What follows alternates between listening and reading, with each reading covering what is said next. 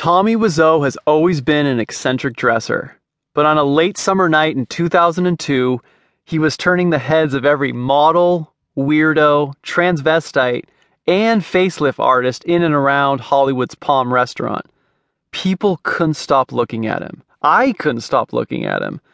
Even today, a decade later, I still can't unsee Tommy's outfit. Nighttime sunglasses, a dark blazer as loose and baggy as rain gear, sand-colored cargo pants with pockets filled to capacity. Was he smuggling potatoes? A white tank top, clunky Frankenstein combat boots, and 2 belts.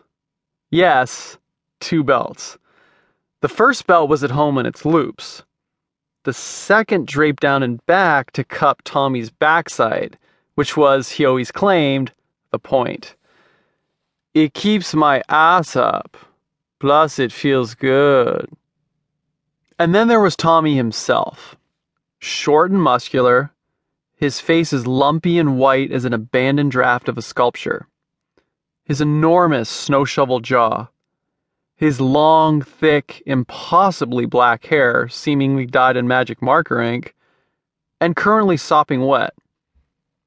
Moments before we walked in, Tommy had dumped a bottle of Arrowhead water over his head to keep this poofy stuff from afflicting his considerable curls.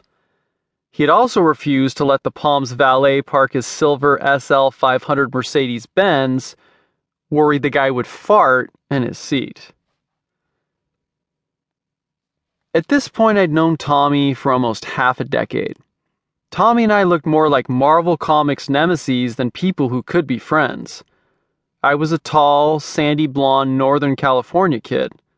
Tommy, meanwhile, appeared to have been grown somewhere dark and moist. I knew exactly where Tommy and I fit in among the Palms' mixture of Hollywood sharks, minnows, and tourists. I was 24 years old, a minnow like Tommy. That meant we had at least 30 minutes to wait for a table. Upon entering the restaurant, I could see various diners consulting their mental Rolodexes, trying to place Tommy. Gene Simmons after 3 months in the Gobi Desert? The Hunchback of Notre Dame following corrective surgery? An escaped Muppet? The drummer from Rat? I don't wait in the line, Tommy said, speaking to me over his shoulder. He marched up to the Palms hostess. I kept my distance, as I always did at times like this, and waited for the inevitable moment in which Tommy spoke, and the person to whom he was speaking tried to make geographical sense of his pronunciation, which sounded like an Eastern European accent that had been hit by a Parisian bus. The hostess asked Tommy if he had a reservation.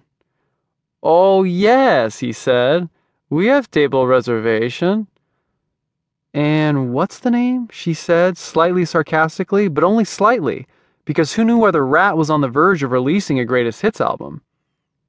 Her job required carefully hedging one's fame-related bets.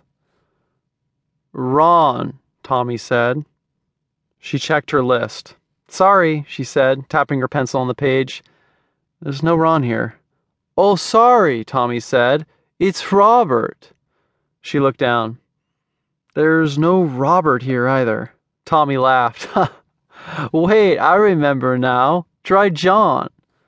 The hostess found the name John near the bottom of her list. John, she said, party of 4? Yes, Tommy said, summoning me over to bring him one party member closer to accuracy. I don't know who John Party of 4 actually was, but the hostess snagged a wine menu and began walking us to our table. I followed Tommy and the hostess through the Palms' dim interior and looked at the dozens of movie star caricatures that lined its walls. There was Jack Nicholson, Bette Davis, O.J. Simpson, which made me wonder, what exactly did you have to do to get banished from the wall of the Palm? I noticed some starry faces sitting at the tables too. Well, maybe not starry, but mid-size astral phenomena. Sports broadcaster Al Michaels, colleague to my beloved John Madden, Sports Illustrated swimsuit model Josie Moran, the co-host on our local ABC News. There were also lots of faces unknown to me.